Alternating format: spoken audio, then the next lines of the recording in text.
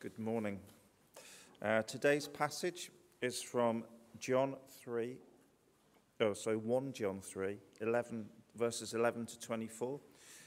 If you've got a church Bible, it's on page 1227, or else you'll no doubt find it on your phone. Before I read, I'll pray. Father God, we pray that through hearing your words spoken and from Josh's preaching, that you would change our hearts. In Jesus' name, amen. Okay. For this is the message you heard from the beginning. We should love one another. Do not be like Cain, who belonged to the evil one and murdered his brother. And why did he murder him? Because his own actions were evil and his brothers were righteous. Do not be surprised, my brothers and sisters, if the world hates you. We know that we have passed from death to life because we love each other.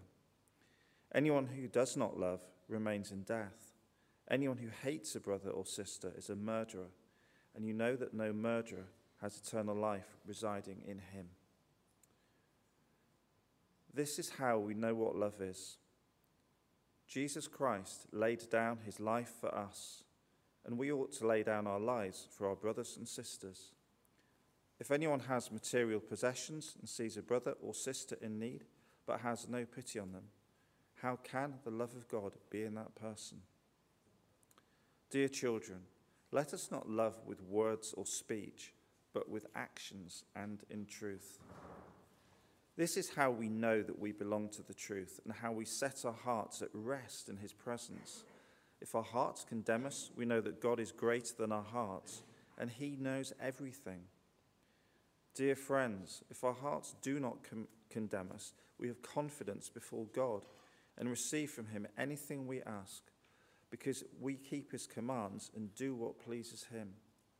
And this is his command, to believe in the name of his Son, Jesus Christ, and to love one another as he commanded us. The one who keeps God's commands lives in him and he in them. And this is how we know that he lives in us. We know it by the Spirit he gave us. Pastor Josh. Thanks, Pete. Good morning, everybody. My name is Josh, and I work for Christ Church. And we are going to be looking at that very passage, so please don't put it away. And before I speak on that, I'm going to pray for us. Father God, we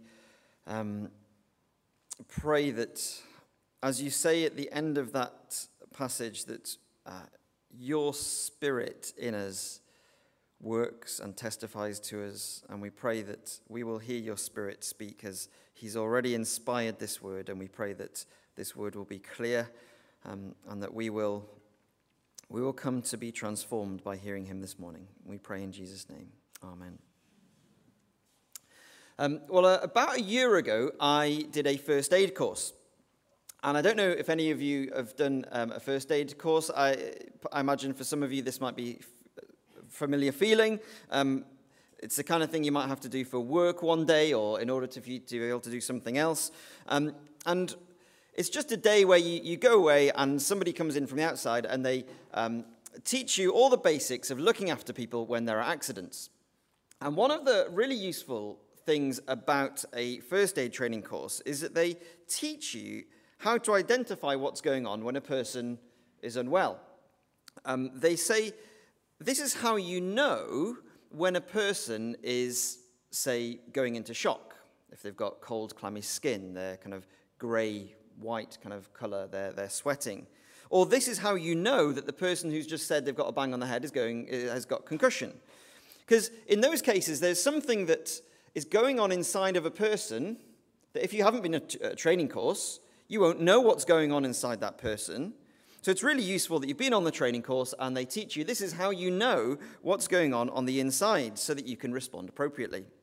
Well, this passage that Pete read for us in 1 John has got quite a lot of this is how you know in it. But I don't know if you noticed when it was read, the perceptive among you might have noticed that that was not a passage about first aid. John's "this is how you knows" are John giving his readers the "this is how you know," this is what to expect on the outside when a person has got something going on on the inside, when they've got God doing something on the inside. And I think this is going to be really useful to us to open up this passage this morning for two reasons. The first one is I do think we've got a lot of voices around us that we tend to listen to, and it could be, say, a preacher online, or it could be a best-selling book, or it could be a Christian podcast, or it might just be something somebody tells you in your Connect group. But we've got lots of voices that tell us things that we pick up that might sound like great ways of living the Christian life, things that might really speak deep to us, or something that connects with what our world is saying, something that sounds convenient, or something that sounds deep, or something that sounds woke. We get to hear lots of ways about living the Christian life, but John wants you to be able, from this passage, to be able to spot whether what is being taught you about the outside really comes from somebody with God on the inside. And the second reason I think this is going to be useful for us to open up is because I think often we are not even sure what's going on in the inside of us ourselves. I think we can lack assurance quite often. I think there's plenty of times in our own thought life or our actions, a thing we do, that can really persuade us to think that, well, I'm not too sure if I really am a Christian. And again, John is going to say in this passage, I really want you to be able to say, I know I am a Christian. I know what is going on inside of me, and this is how I know. Because this passage gives us the outward kind of symptoms, if you like, though they're not symptoms because it's not about an illness, but the outward outworkings of what it looks like when God is on the inside, so that you can spot anyone who's leading you astray, so that you know how to recognize God working in you, and so that you can set your hearts at rest and know that God really is working in you. Those three things, and actually there's three sections in the passage that correspond to those three things, and each one comes with a kind of a symptom, if you like, an outworking that we're going to see on the outside that demonstrates God is working on the inside. We see that when God is working on the inside, you experience a loss of hate, a wide open heart, and recurring assurance. So we're going to look at the first one of those, verses 11 to 15. When God's life is in you, you experience a loss of hate. Starting in verse 11. Verse 11, it's interesting. It goes off, it seems a little bit wayward quite early on. Verse 11, I think, sounds good. And verse 12 gives us a curveball. So, verse 11, for this is the message you heard from the beginning. By the way, when John often says the beginning, normally he means something that Jesus has taught or something he's told them about Jesus' life on earth. So this is a message you heard from that Jesus said, we should love one another. I like that. Do you like that? Yeah, good. Verse 12. Okay, so do not be like Cain, who murdered his brother. Well, I don't know who this is to. John, I'm not really planning on being like Cain. In fact, I don't really know a church who thinks that that would be normal Christian behavior for Christians to go and murder other Christians. But let me illustrate what I think John is doing here. Does anyone remember those back in the olden days, years and years and years ago, with those ancient technology of DVDs? I mean, who uses DVDs anymore? You know, we've got streaming, we've got Netflix. Who uses DVDs? Well, do you remember with DVDs, you used to get your DVD and you used to pop it in your DVD machine. And before the menu came up, before you got to watch your film, there was a message that came up, and hopefully it'll be a bit like what you see on the screen.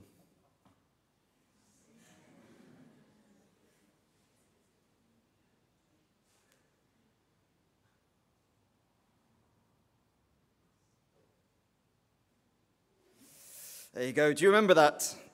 Do you remember that? You wouldn't steal a car. No, you wouldn't. You wouldn't steal a handbag. No, none of us here have stolen a car. None of us here have stolen a handbag. We don't do that kind of thing. But the point of that message is to say, but did you know that when you do that little thing that is just like watching a pirated, a copied DVD, did you know that that is actually every bit as illegal, and you're committing the same crime. When you do something that seems to you to be quite small, it's not that important, the people around you are all doing it, and it doesn't really seem to have any consequences. Some people think it's the victimless crime of piracy, but that little adverty thing is saying, no, the stakes are higher than that. And I think that John is using a similar kind of idea. He follows Jesus' teaching, where Jesus said to his followers, I know you wouldn't steal a car, or I know you wouldn't murder. You know it's written, do not murder. You know that. You guys that know not to murder. But Jesus taught that, did you know, though, the heart inside somebody that prompts their hands to kill looks the same on the inside as a heart that hates. And a heart that hates somebody, well, that should actually be quite alien to somebody who's got eternal life. Just like the doctor who knows what's going on inside a healthy person, John knows that inside a follower of Jesus, there's been something going on. He says there's been a work, verse 14, that has brought them from death to life. And actually, that's the very distinguishing mark of what makes someone a Christian, is that there's somebody who says, I used to have my back turned on God, and the Bible says the only place that leads to is death. So I used to be turned towards death, forever miserable and painful alienation from God. That's where I was going, that's what I had. But a Christian is someone who says, well, what makes me a Christian, though, is that Jesus died for me, and he brings me close. He closes up that separation between me and God. He brings me into the very life of God. Now there is eternal life. That's what a Christian is. A Christian is someone who's been brought from death to life. And John says in verse 14, well, can't you see that if you've passed from death to life, you're being in fellowship with God and being in fellowship with one another. And so you start to love one another. And so it just can't be possible for somebody to be on that trajectory, someone to be moving in that way from death to life, being together in eternal life with God. It can't be possible that that person is fostering hate inside. Because on the inside, a heart that hates is the same as a heart that brings death. But we've passed from death to life. So what's going on inside you if you're a Christian is that you are in God's eternal life. And what's going on then on the outside is that you grow more and more into love, loving fellowship with others. But John is saying here that if there is somebody who isn't loving Christians, then surely, verse 14, he says that person remains actually on the inside. Well, they've stayed in death. I think putting it like that sounds obvious. I hope that's been clear to you. I mean, maybe I haven't put it in an obvious way. But if you've followed me, you probably think that does make sense, and I agree with that, and that probably is straightforward. We've passed from death to life, so we don't want to hate people.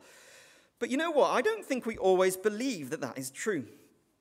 Because I don't think it's hard to find Christians who say something like this. You can love Jesus, but you don't have to love other Christians.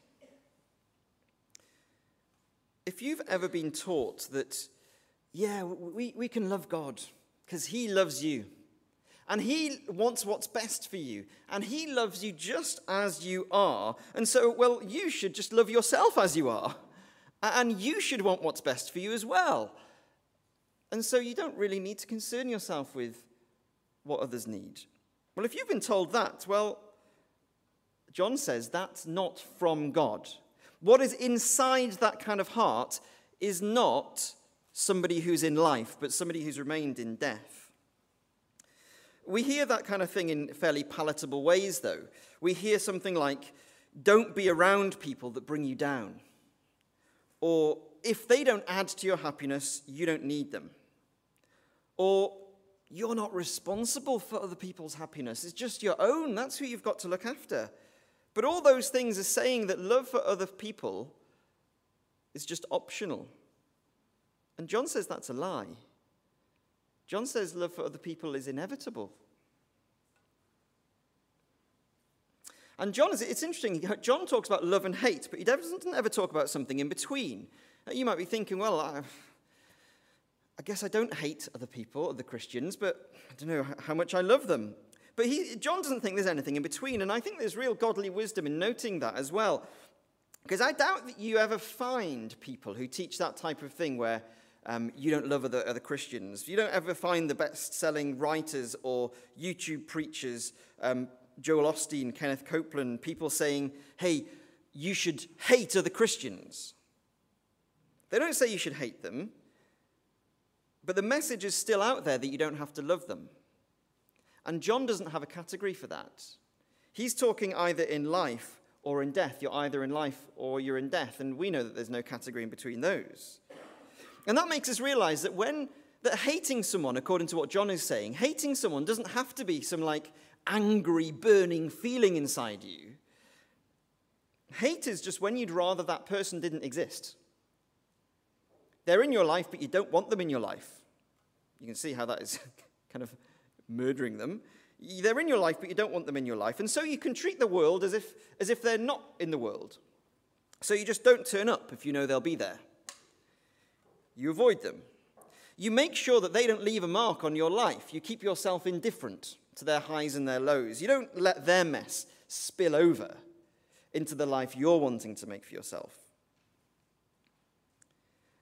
So hate comes in more subtle forms. But I want you to notice that John is not saying this so that I can stand here as a preacher and shout at you as a congregation and tell you off for all the ways that you are hating. John is saying that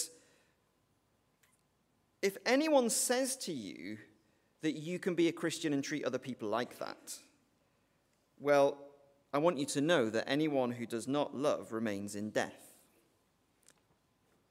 That anyone who hates a brother or sister is a murderer, and you know that no murderer has eternal life residing in him. This is about who you're going to listen to. This is about what you think should be normal in a Christian life. But I want you to see that John says, inside you, we know that we've passed from death to life. And I want you to see that love is therefore not optional, but it is inevitable. We know that we've passed from death to life because we love each other. And I do see that.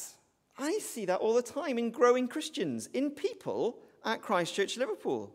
I see that happens. And I want you to know, we know that we've passed from death to life because we love one another. I know how it happens because I know what love is. And we need to know what love is, really. If love is inside us, well, the second thing we're going to see is that love will present itself in the symptom, the outworking of a wide open heart. A wide open heart. Look with me at verse 16. This is how we know what love is. Jesus Christ laid down his life for us, and we ought to lay down our lives for our brothers and sisters. And there's that thing again where what is going on presents. So what is going on inside presents on the outside. And here, what's going on inside is that John says we've been recipients of love. That's what characterizes you today. You are loved. You are the recipients of an amazing love. And so we would just expect that to be characteristic of the way we deal with one another. This is how we know what our lives will look like. We've seen it in Jesus. And what we've seen in Jesus will be part of us. It works like this. I am so grateful. I grew up in a lovely, loving home. So whenever I was sad, my parents gave me a cuddle. Whenever I was sick, they looked after me. Whenever I was naughty, I got disciplined. But when everything was well, I got encouraged. And all the time, I got affection. I've been loved. But now I've got 2 little ones. How do you think I behave towards them? Well, of course, when they're sad, I give them a cuddle. When they are sick, I look after them. When they're naughty, I discipline them. But I want to encourage them. And I want to be affectionate towards them. And that happens because I know what love is, because I've had it done to me.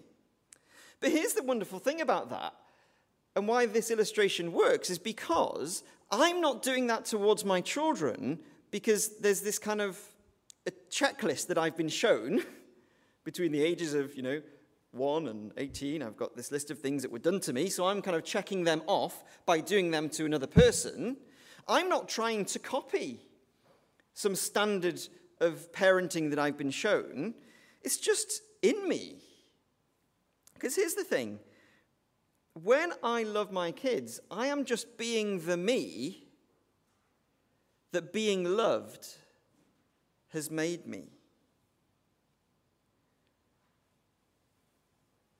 And even more than that, says John, he says, we know a greater love. Not everyone will have had my experience, but actually, even if you've had my experience, there is a greater love, because every Christian has encountered not the love of a good but not perfect parent, but we know the love that stooped down from glory into shame, the infinite that took on the confines of humanity. We know that the eternally happy one voluntarily went through despair. We know the love that made the hands that put stars into space bear nails that pierced him to a cross. We know the love that said, I would die so that you can taste eternal life with the Father. And we know the love that arranged the world so that that would happen. We know that love. And that love makes us into people who love loving like that. Well, Jesus took on our shame. Well, that means that there's nobody the church can close its doors to, no matter what the stigma or scandal or shame of accepting them. We know that Jesus laid down his life, and that means for a Christian, there's nothing so precious that you can't give away. And I want you to know that, by the way, if you are here but you wouldn't say that you believe in or trust in Jesus, I'm saying here that you should expect to see in us that sort of self-giving love that comes from being loved by Jesus. And you should expect that, not because you've come into this church and we are all these great loving people, but because we have encountered a changing love, a love that makes us something different, a love that makes us new. But if you've never trusted in Jesus or believed in him, I do hope that as I've said that, you've also seen something in Jesus' love that would attract you to it. Something that makes you want to actually taste that too. Because he laid down his life for you, if you'll trust him. And so it is that John says that Jesus' self-giving love is in believers and it comes out of believers. So just like what we said earlier, if there's anyone who's leading you into a Christian life where that love is just not needed, it's not part of it, well, then how could you possibly imagine that that is Jesus' love in them? Verse 17, if anyone has material possessions and sees a brother or sister in need but has no pity on them, well, you know, don't you? You know that the love of God can't be in that person. You know not to copy that person. How can the love of God be in that person? That's not who you imitate. That's not who you be like. There's a translation, you might have a different English translation, that doesn't say the word pity, but says closes his heart against him. And I think that's a really great picture. We know love, says John. If we know love, our hearts are wide open to others who are in our church who are in need. And if somebody you see has a closed heart towards somebody who Jesus has opened his heart to, well, you know that that's not a way of life that comes from Jesus, and you know that is not a person to be like.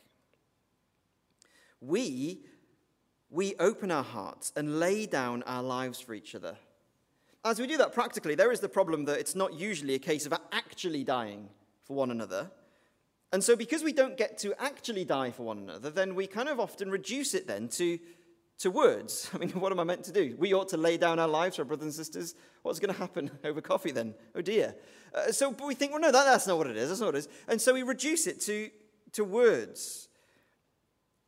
But John encourages us in verse 18, maybe we don't get to die for each other, but it's not lip service either. He says, we have wide open hearts. So let's make that speech true and put Jesus' love into action. We do love, so let's do it. Let's do it with our hands. I love it. John doesn't want to use this passage to unsettle anyone with a harsh challenge that you're not loving someone. I'm not going to send you away with more things to do towards other people. He says, dear children, verse 18, dear children, you are loved, so let us love like that. But in case anyone does feel like we're painting a picture of what amazing Christian living looks like, and you feel, well, I can't really always live up to that, I do feel convicted, I do feel a bit bad about this, well, John gives us a third kind of symptom, a third outworking of what it's like when God is inside. And that is that with God living in us, we get a recurring case of assurance. We get recurring assurance. To show you this, I want to reflect for a moment on one of the most weird experiences I think you can have as an adult, especially in this country and probably in other countries too. I recognize I didn't know Y Connect people would be in for this. And this is something that if you're in Y Connect and you're still in school, you'll be able to look forward to this really, really weird thing happening. Because I think it's really weird as an adult when you meet your old school teachers, but when you're an adult. Y Connectors, you've got that to look forward to, and that is weird. Maybe there's like 15 years between you, and when you're in school, that feels like a million years. But now you're, say, 35 and they're 50, and you relate to them like a peer, but they're your teacher. And it's a really odd dynamic. But you know what's strange about that? Is that you can't help but call them sir. You're talking to a peer-to-peer, adult to adult, and you just call them sir or miss or Mr. Hughes or Mrs. Evans. Because, you don't relate to them in a silly way anymore. It's not a novelty to you to call them their first name. You're actually quite mature now. You don't want to mess them about, and you're respectful. So you call them Mr. Owen. But then that sounds really weird. And that sounds like you are back in school again. Sounds like you are 15. That sounds the childish thing to do.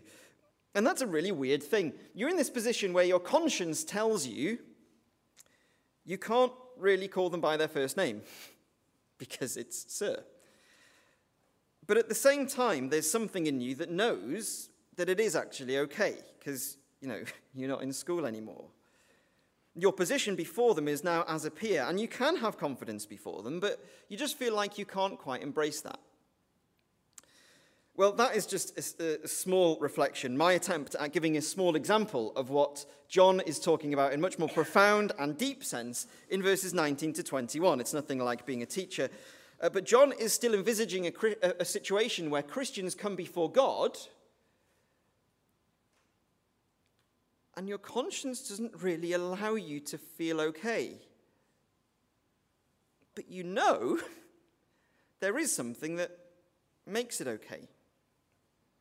Because we've seen in this whole passage that a Christian really is someone who's passed from death to life. And that's because Jesus has done a work for them, and that's done. So you're a Christian, you're saved, and you're fine.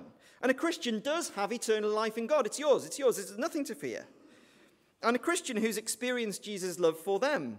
And so they have God's love in them. And there's evidence of that as we love one another. But John is right to notice, very pastoral to notice, that even that, though that is true, there are times when you and I just, to use the language of the passage, we don't feel like our hearts are at rest in the presence of God. And that might be timidity, it might be a spirit of humility, but it may be that there has been something in your life that has begun to persuade you that you're not okay before God. Usually it's because you've done something. You've done something pretty bad. And your heart condemns you over it. And John is saying in verse 19, if that's you, this is how I want you to know that you do belong to the truth. And because of this, you can set your hearts at rest in his presence. This is how we really can come before God, even after we've messed up really badly. This is how we can soothe that unrest before God that our sin causes. He says, if our hearts do condemn us, if you feel like that, we know that God is greater than our hearts. And what he says matters more than what your heart feels. His verdict matters more. And he knows everything. So he knew about this sin that you've committed. He knew about it a long time ago. He knew about it even before your heart thought that that was a reason to worry before him. This chapter begins with John talking about, in verse 1, John talking about the love that God has lavished on us, that we can be called his children. And in verse 20, I think John is just giving us a gentle nudge to say, that is still true. God didn't make you his child and then all of a sudden you've caught him by surprise because you've done something, because you do know that God knows everything, right? So whatever you've done was included when Jesus died for you. We do know that God is greater than our hearts, and your heart isn't quite picking that up right. God is greater than our hearts, and he does know everything. And he hasn't been calling you a failure. He's been calling you family. And so says John, this is how we set our hearts at rest. If our hearts condemn us, well, we know that God is greater than our hearts, and he knows everything. And what he said is that you are family, not a failure. But there's something even more comforting, I think, to follow. Because I think actually pretty much every Christian would probably put themselves in that category. The category of saying, yes, I do feel, I know I've messed up before God. I do come to him like that. We all come to God on those terms that we say, yes, I trusted in Jesus, but I have messed up again. And so we need this tender assurance that your failure didn't mess it all up. And I do thank God that that assurance is here. But I would love for you to be able to take recurring assurance from what follows. Because John seems to think that some Christians will find themselves in a position in verse 22. Dear friends, if our hearts do not condemn us, then we have confidence before God. Well, whose heart doesn't condemn them? But I think John is saying, well, you don't have to feel like your heart condemns you all the time. John says we are real about sin, and no one's pretending that we don't have sin. Just look at chapter 1. He says that. We are real about sin. We confess it to one another. We talk about it. No one's going to pretend that I don't have sin. But I do want you to be able to step into the confidence that knowing God and knowing God is greater than our hearts brings you. So look at verse 23. This is his command, to believe in the name of his Son, Jesus Christ, and to love one another as he's commanded us. And we can take confidence when we do that. Let me just correct something that might be stuck in your thinking if you've been a Christian for quite a long time. If you're familiar with gospel presentations or you've read a lot of the New Testament, you might know that the other New Testament writers often talk about keeping God's commands in such a way that they're envisaging that there's a demand that you have to keep all of God's law, and if you just break one bit of God's law, then you've broken all of it. So think of it like a chain. Only one link in the chain is broken, but the chain is broken. Well, that is true in the sense in which they're talking about it. And it is true that without Jesus and without his Spirit, we are hopeless because of what we've done to break all of God's commands. But John, I don't think here he's talking about Christians who are required to obey all of God's commands all the time. I wonder if he's thinking about it like this.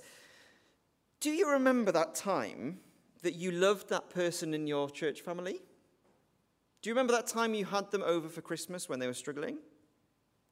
Do you remember that time that you gave a lift to all those people to take them home and it made you dead late to bed? Do you remember that time that you took a phone call late at night to that person who is in tears? Do you know that you did that? You loved them because Jesus' love is in you? And do you see that by doing that, you obeyed his command? So do you see that there's evidence there that you have, verse 23, believed in the name of his Son and loved one another as he commanded us, and so your hearts are not condemned, and so you can step into this confidence. Just worth mentioning, that's not the same as pride. Pride would be to say, I've achieved something. No, John is clear all the time. Jesus loved you. Jesus died for you. Jesus forgives you. And it's Jesus' Spirit who's changing you. You didn't achieve anything. Don't look on what you've done with pride. But look at the evidence in your life that God's Spirit is in you. And your heart isn't condemned. Use that evidence to enable you to step into the confidence that you really are a child of God.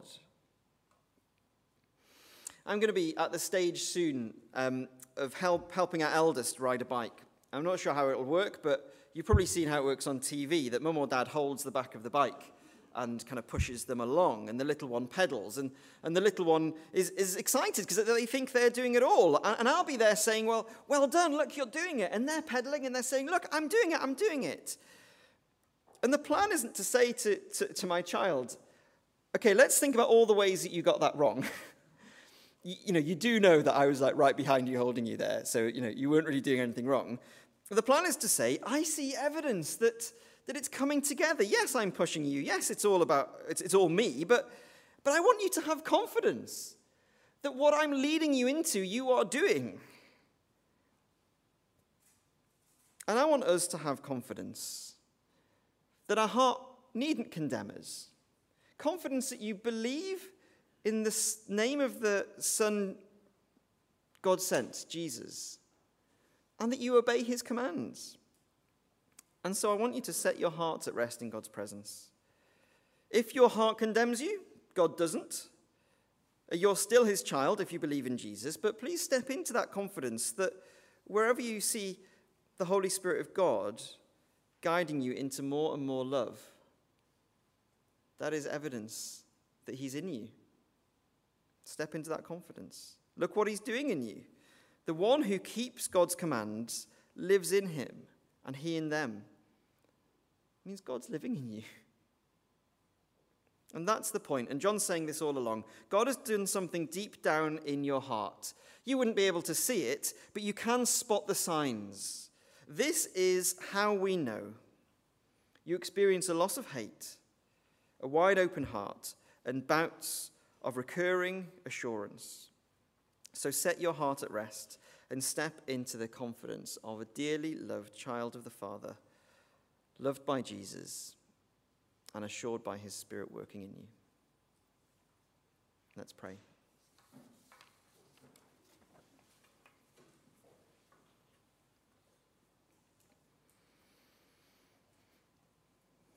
Father, thank you that you encourage us in this passage.